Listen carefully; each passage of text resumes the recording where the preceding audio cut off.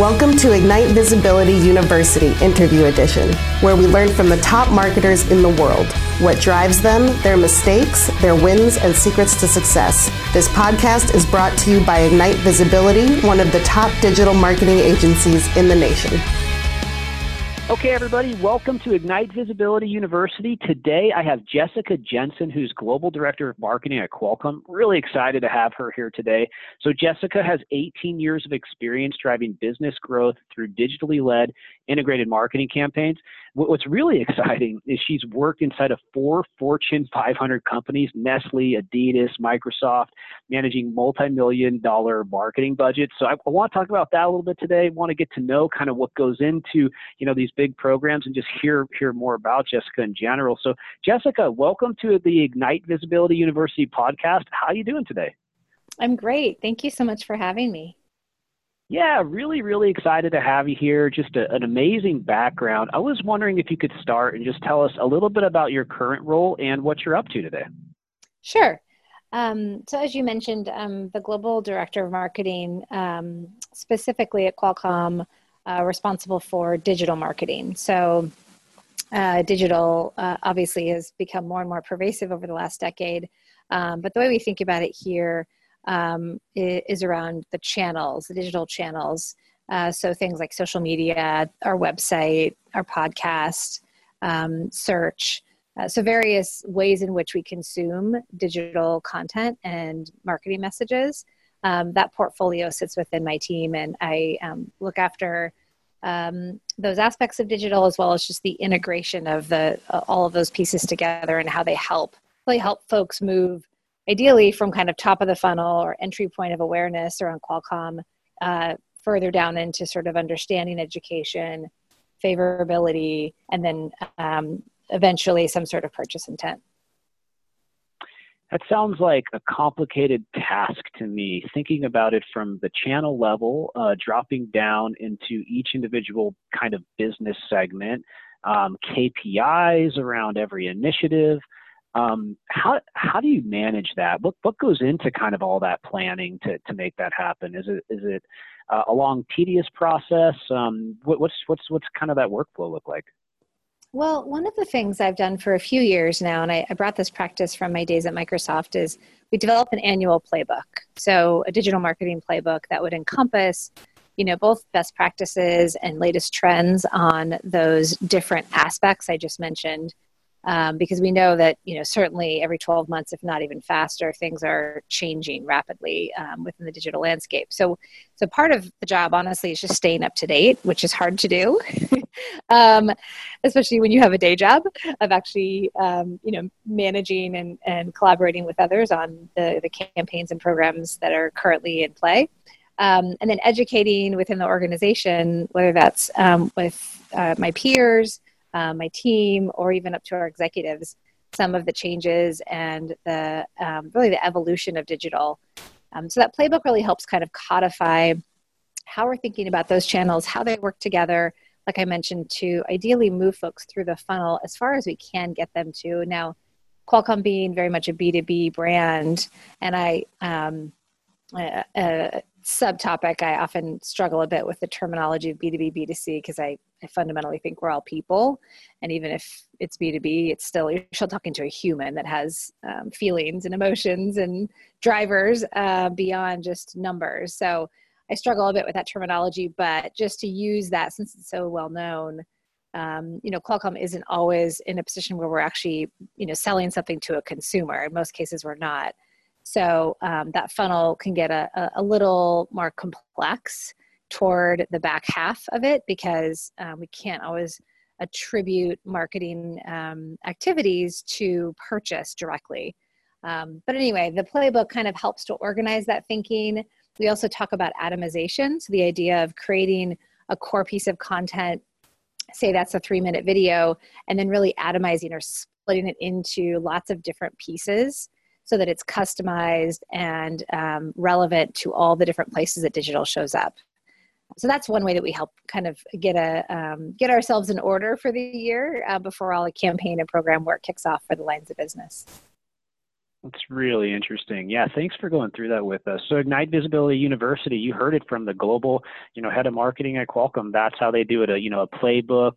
They've got basically everything broken down, and everybody's on the same page, and that's how they go about doing it. Really interesting stuff. So I wanted to switch gears a little bit. When I look at your resume, you've got the MBA, you've worked at Nestle, Adidas, Microsoft, now Qualcomm.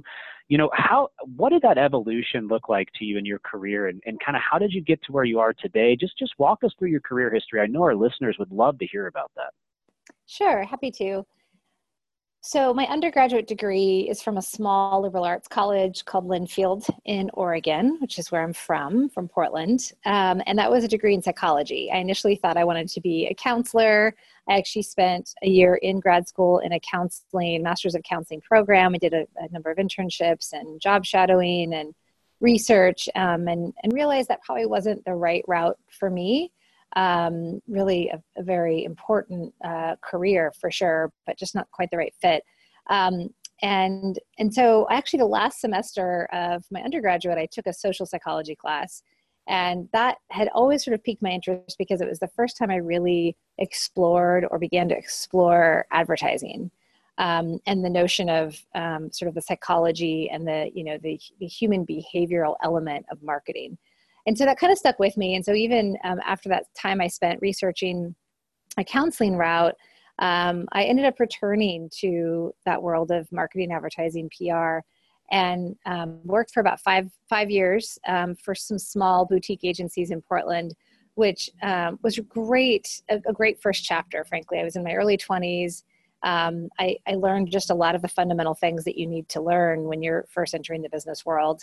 How to present to a client, how to write a creative brief, just had project management, a lot of those things that really carry into lots of different jobs. But as I got to be closer to our clients, I recognized that I kind of wanted to be on the other side of the table. The agency side was fun and creative and very young, progressive atmosphere. But I was really interested in a bit more of the business, and I wanted to do more than sort of just the communications aspect of the business. And so I felt like an MBA would be a really good next step.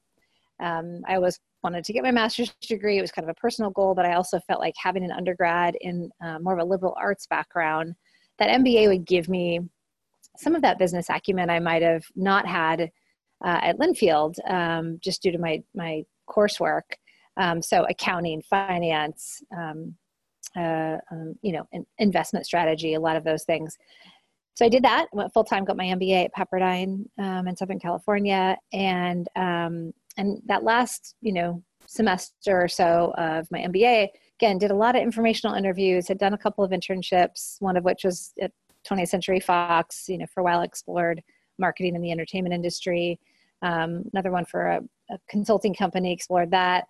But just talked to a lot of people who are working in marketing. And again and again, what I heard was you need to get CPG experience, consumer packaged goods.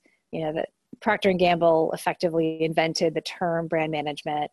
That's where you're really going to get the experience and the knowledge that will help you with the rest of your career, and just kind of open doors, and again, give you further grounding in brand marketing. So I sort of set my sights on a CPG, which is not an easy task in Southern California, or frankly, anywhere on the West Coast, because most of them are based in the Midwest or in the Northeast.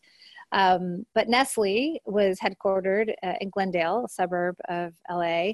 And I had a friend of a friend of a friend, which I will say that is probably the pattern in my career, is as much as networking kind of is a dirty word for a lot of people. And I know that feeling. Relationships are so paramount. I mean, of course you have to have some fundamental skill set there. But having a connection was really helpful in many of my positions. So kind of entered Nestle through a very kind of third degree connection, and was able to get my foot in the door, which again was a rarity because frankly, Nestle recruits only from a handful of MBA programs. Pepperdine wasn't one, unfortunately. So I was an anomaly. And that first job out of business school was definitely rigorous. It was a challenge, especially coming from the agency side, which again was more focused on, call it the fourth P, if you will, of the four P's of marketing. So the promotions P, that was really where my experience was.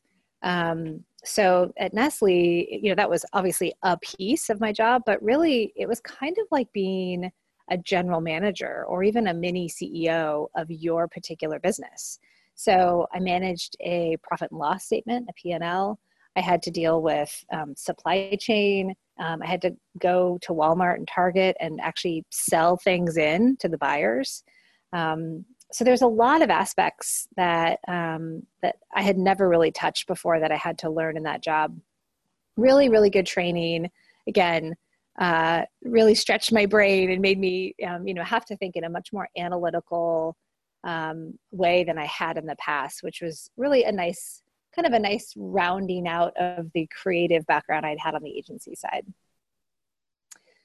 Thanks so much for walking us through that. That's really interesting. I actually, I was literature, and then I got out of school and I realized that I really needed some more business skills. So I went and got my MBA. That was really, really helpful for me. I actually, Ignite Visibility listeners, I encourage everybody, business experience in marketing, financial experience, P&Ls, cash flow, understanding all those things is really, really important.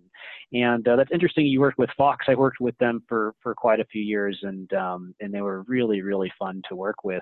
One of the things that I noticed that I thought was kind of interesting is you've got all this great, kind of business acumen, and you had that amazing experience at Nestle where it's almost like you're managing a business unit, which is just amazing experience. But what happened, it looks like, is you got pretty involved in social media marketing, and is that kind of what became your main expertise over the last couple of years?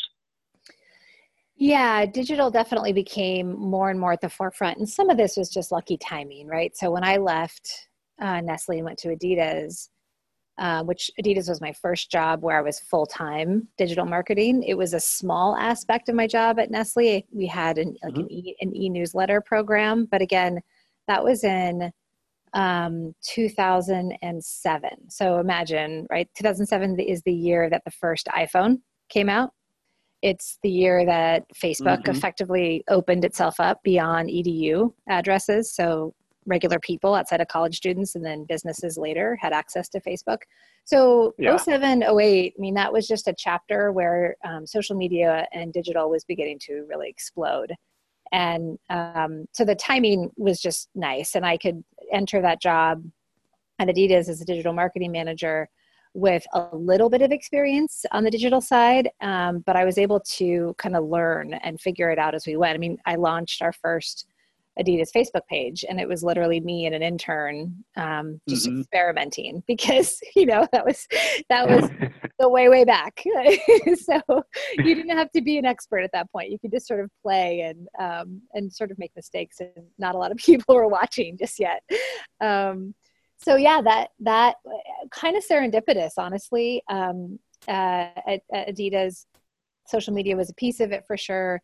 Paid digital media became a big piece of it. I learned a lot about paid media, specifically digital paid media on the job there. Mobile marketing, which again, this is back when smartphone penetration was like 10 to 15% of the US. Most people still had flip phones. So mobile marketing was pretty rudimentary. But all of those things I got to do, the web, obviously website and e-commerce was really coming up at that point as well. So that was really the first job I had where that was my full-time responsibility. And then from there at Microsoft, it became even more focused, which was running social media for Windows.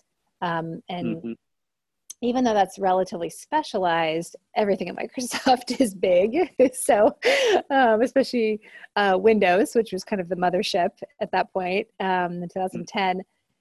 So, there's 56 subsidiaries within Microsoft. So there's offices in 56 countries that have marketing efforts, teams, budgets. So you can imagine just even the wrangling and organizing and collaborating with all of those different teams on just social media was a huge endeavor. And that was what I feel like I took away from Microsoft besides just getting to work alongside really, really smart people, and also entering the tech industry. That was obviously my entree into the tech world. But the other thing that I got out of that was the first big leap into working internationally. I'd had, again, some exposure to that at Adidas, because Adidas is a German-based company. They're headquartered in Herzogenaurach in southern Germany. So there was clearly some European influence, but it was a little bit more on the product side and less so on the marketing side. Microsoft, while a US-based company, just is so gigantic and has just huge efforts across the world. That was really where I had to learn a lot about navigating different cultures, different communication styles, different time zones, and just even how marketing, and especially, the content piece of social media is digested and used differently in different cultures.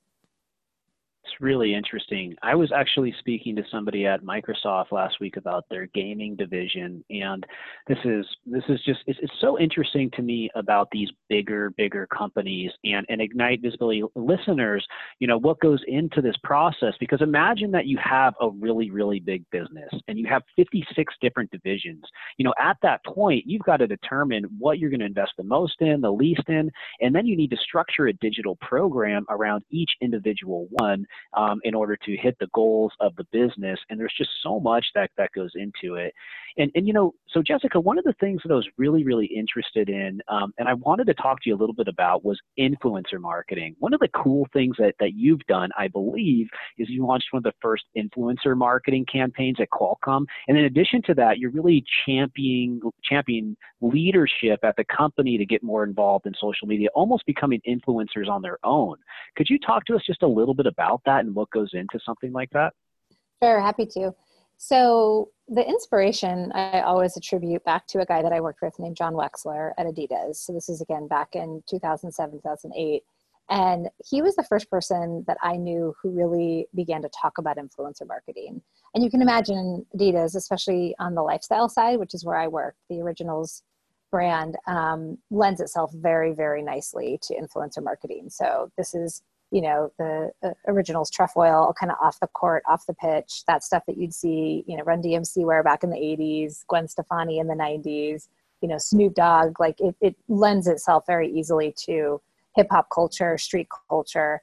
And so we were just seeding products, right? We were just sending stuff to people, hoping they would wear it on the red carpet or at Lollapalooza or wherever they might show up, and, taking clippings of them out of Us Weekly. So it was, again, relationship building and product seeding, pretty early stage stuff. But he was bullish on this. And I kind of watched. I was the digital person, not the influencer person, but we sat in the same team, and I sort of watched him develop this program to be today what it is, which is a full-blown entertainment influencer marketing effort with partners like Kanye West. So, big kudos to Wex.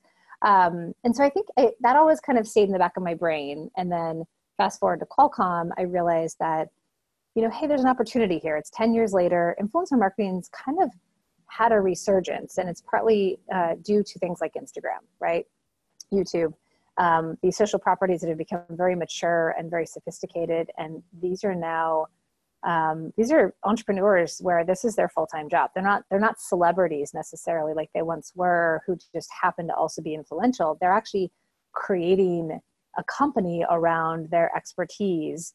Obviously, the vertical that we cared most about here is technology, specifically, mobile technology. And then that expands quickly into things like smart homes, smart devices, wearables, the Internet of Things, 5G, all those topics that really spawn from mobile tech. So I just started to watch. I started to pay attention to who was talking about things on Reddit, on Twitter, YouTube. I started to follow them, and just a handful, 10, 12, and began to build some relationship. And then we got on the phone, and I began just to kind of build rapport and talk to them and learn about their business and, their drivers and what was interesting to them and how they worked with brands. And so it was very organic. It was just something that I recognized, we perhaps had a gap. We had obviously a very sophisticated public relations team who was doing great work with all of the traditional journalists, as well as analysts in the tech space. On my side of the house, clearly, social media was present and active, but this sort of hybrid, this kind of social media influencer who, again, wasn't a celebrity, wasn't a journalist working for, the Wall Street Journal. They were an independent, and they were creating visually led content, video-based content, Instagram-based content, talking about Snapdragon in many cases, which is our hero brand here. So I thought there's something.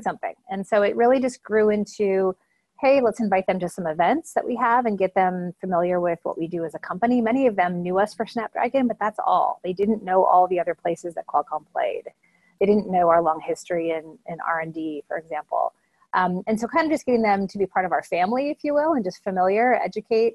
And then we began to actually partner and commission certain types of content where they had an interest, we had an interest. There was a mutually beneficial kind of win-win. And it kind of grew from there. I love that. And so when I'm thinking about influencer campaigns, one of the main things I kind of hear is like, what's the return? Like, how are you proving the return? You being super business minded, the MBA and all that, I know you think that way and you have to report that way to executives. Before I go on a tangent about like things you could do, I just wonder, like, when you did do it, how did you kind of prove value, and what tips would you have for listeners? Yeah, so this gets into the notion of attribution modeling, which frankly, we don't do enough of that here. And I think a lot of companies struggle with this. It's very common and it's very logical when there's a big initiative, whether it's a product launch or an event or whatever is important to your company, that you're going to come out with a full 360 campaign, right? You're going to have maybe some traditional media, if that's part of your budget, whether that's print, broadcast, out of home, whatever. Probably a lot of different forms of digital media, like we talked about, whether that's, search, social, influencer, email marketing, all kinds of options there. And so then how do you actually attribute the dollars you're spending across all those different verticals back to sales, right? Back to revenue growth. It's hard. It's very hard. And especially it's hard when it comes to brands like ours that are B2B, because again, you can't go buy a box of Qualcomm on the shelf at Target. We sell to what's called OEMs. So basically the device manufacturers, the Samsungs, the Apples. And even beyond that, we get in other spaces like VR, and we have other partners, automotive. So we sell to the manufacturers of the brands that you would recognize, right? Audi, Oculus, et cetera. And then obviously they sell to the consumer. So there's a layer in between us and the end user, which makes the attribution modeling even more difficult. So to be honest, I'm not able to take the work that we do with, say, an influencer and go, okay, that X number of thousands of dollars we spent here gave us this number of sales. It's not that clean cut. But I think that it's more of a portfolio approach. It's like, okay, we have our own properties and there's a lot of good things that we can do there. We have, again, sort of the journalist space, analyst space, which is a little bit of we can influence what they do, but ultimately they're their own people. And then we kind of have this influencer, again, who's kind of in the middle, kind of a hybrid. And so we know there's an opportunity there. We know that there's a ton of credibility that comes from these people, and specifically the ones that we work with, who I would categorize as micro influencers, meaning they focus on a certain vertical. Again, for us, that's mobile technology. I think that's a lot different than the broad spanning, again, more kind of lifestyle entertainment influencers, where they're not as deep on a certain category. I think there might be a bit more skepticism, frankly, from audiences about how credible some of their messages are. But I feel like the micro-influencer space is different. I feel like there's a lot of credibility. There's a lot of trust. Their audience is their business. And so they care a lot about having integrity.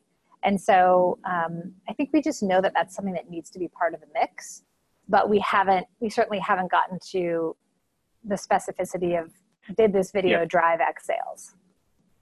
And I don't think that you need to get to that level. So I wrote a book. It's called Digital Influencer, about influencer marketing. I have another one coming out. It's called The Forecaster Method, which is all about tracking and attribution modeling and stuff like that. But when I think about influencer marketing, I think a lot about just brand equity. So aligning yourself, with a brand, KPIs can be around their reach, right? And the audience that they have and impressions. It doesn't necessarily need to be like audience size, click-through rate, conversion rate, cost per conversion, revenue per conversion.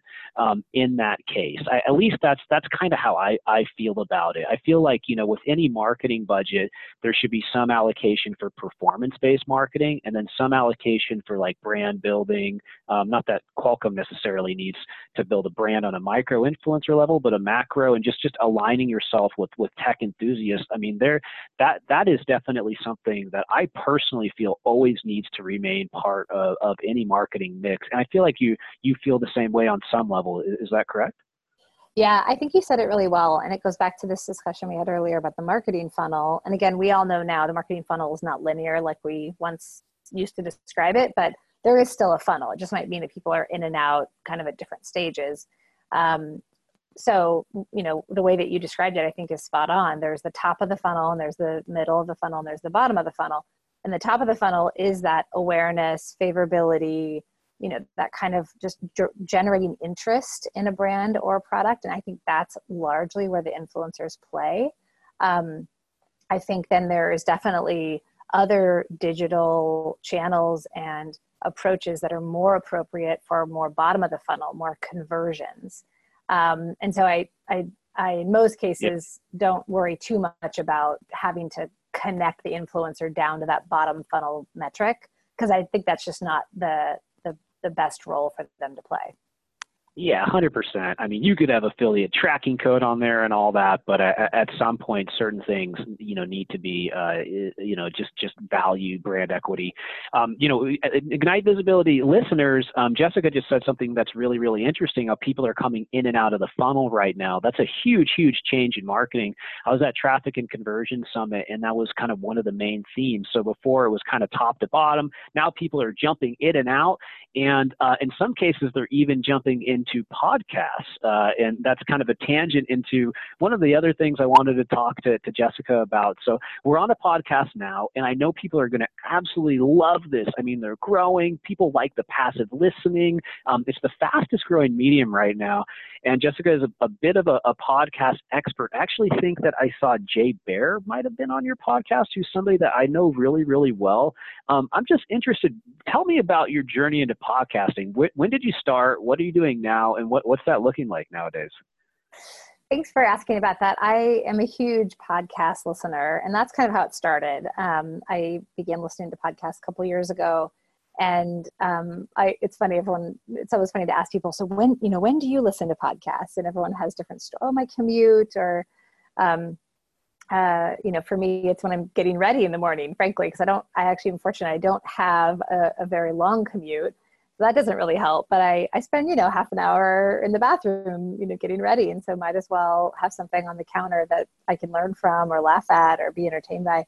So podcasting as just a listener came a couple years ago, kind of as this, way to pass time. And again, also just to learn. I feel like there is so much that you can learn now, whether it's in, the financial space and investment strategy, real estate. There's obviously kind of motivational, more personal development. There's, health and wellness, there's parenting, and there's so many categories where you could just absorb this great information that frankly, I would never have the time to read all those articles or take those classes. So I was definitely a listener first. And then, Qualcomm, and not to my credit, it happened before it was part of my team. Qualcomm launched a podcast a couple of years ago as well. I believe it was April of 17. And we've launched almost 40 episodes where we've interviewed various product managers and engineering leadership here in the company to really talk about kind of how our products are built and, what our point of view is on some of these launches that we care about. And that actually is something I'm so proud of our larger team for having the foresight to do that, because there aren't a lot of companies that have podcasts yet. And you mentioned earlier the sort of the executive or the leader aspect of social media. Podcasting falls into that same category where I feel like the humanization and sort of the softening of a brand is so vital. And I think having executives active on social media is one way to build that trust. Podcasting, I think, is another way, because it is literally, as we're experiencing right now, it is someone's voice in your head. And so you almost can't get much more personal than that, Yeah. right? And people are listening on average for 25, 30 minutes, which is a really long time in any marketing metric. That attention is paramount, and that's a huge amount of time. So that got me interested in sort of, okay, what should I be doing as just a person in marketing? Should I be, we used to say at Microsoft, eating my own dog food? Should I be trying to experiment with this medium on my own to see, can I do it? And how hard is it? And what does it mean to build a podcast editorial calendar? What does it mean to find the right guests and craft an interesting interview?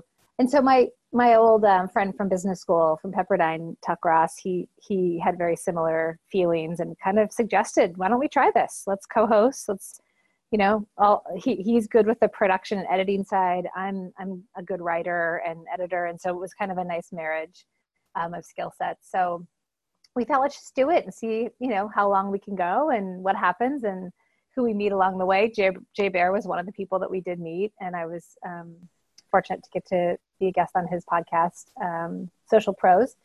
So yeah, we've been up to about 35 episodes or so, about a year of doing it. And it's fun. It's just good to kind of push yourself, I think, once in a while. So what's the name of the one that you're hosting, just so everybody knows and they can check it out? Yeah, thank you for asking. So my personal podcast that I do with Tuck is called Social Currency. And you can find it on all the podcasting platforms that you would normally listen on. Awesome. Yeah. And you brought up one other thing, like as you were chatting, I'm really interested in. So I find that people who are kind of successful in business long-term, they spend a lot of time on personal development, and you breezed over that a little bit, but I've personally done that a lot, just trying to become a better person. We're all people and having a good mindset. And I just wonder, in your position and with the podcast you're listening to and stuff like that, is that something that you focus on a bit? Yeah, for sure. I mean, I am, I think the term is Kaizen, this notion of constant improvement. I feel like that it never ends. There's always more that I'm curious about. There's always more that I want to learn. I mean, I could listen to TED Talks like all day if I could. I'm fascinated by just acquiring new knowledge and maybe things that are even beyond my day-to-day marketing world, but then often will kind of come back in mysterious ways and sort of influence my thinking in ways I don't expect. So yeah, I love podcasting as a medium to learn new things. Absolutely. And everybody listening to this, I just think that's so important. This personal development, this kind of thirst for knowledge, this growth. If you look at all the things that we kind of talked about today, Jessica has been, very deliberate about kind of where she wanted to go and kind of making things happen. And I just think that that's such a good lesson just for everybody out there who wants to kind of aspire to do things in life. And I just wanted to call that out. So last question I had for you today, what are you most excited about in your life right now with Qualcomm, outside? What's exciting going on for you, and where can people find out more about you? Yeah. One of the things that we're just embarking on from a Qualcomm perspective is this next generation of connectivity and really mobile technology, which we reference as 5G. And I'm sure everyone's been hearing a lot about 5G, but probably unsure what that really means to me personally. And it's still very, very early days. It's just beginning to deploy this year. Qualcomm is really at the center of 5G. We really are at the core of creating and inventing and, launching that technology into the world. And it's hard to kind of go back in time, almost a decade when we saw 4G, and then even a decade before that with 3G. But, you think about the things that exist today because of 4G, the fourth generation of mobile technology. Things, Airbnb, Uber and Lyft, the podcasting is a great example, like the ability to have the bandwidth to be able to quickly stream or download content that before would have taken, 20 minutes. So I'm excited to see what 5G is going to bring. I think we have no idea. I feel like for most folks, it's a belief that it just means that my phone works faster. And obviously, latency going away and faster speeds is one aspect of 5G. That's great.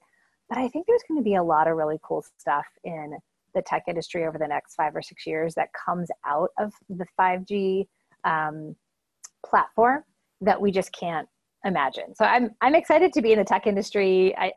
I love this industry. I love this space. And I also love that there's so many cool technologies, companies, cultural changes that are actually being spawned out of mobile and what's capable from mobile technology. So that's cool. That's fun to be in that space. And if you want to find me online, my Twitter, Instagram, LinkedIn handles are Jessica K. Jensen, and love to chat with you more online.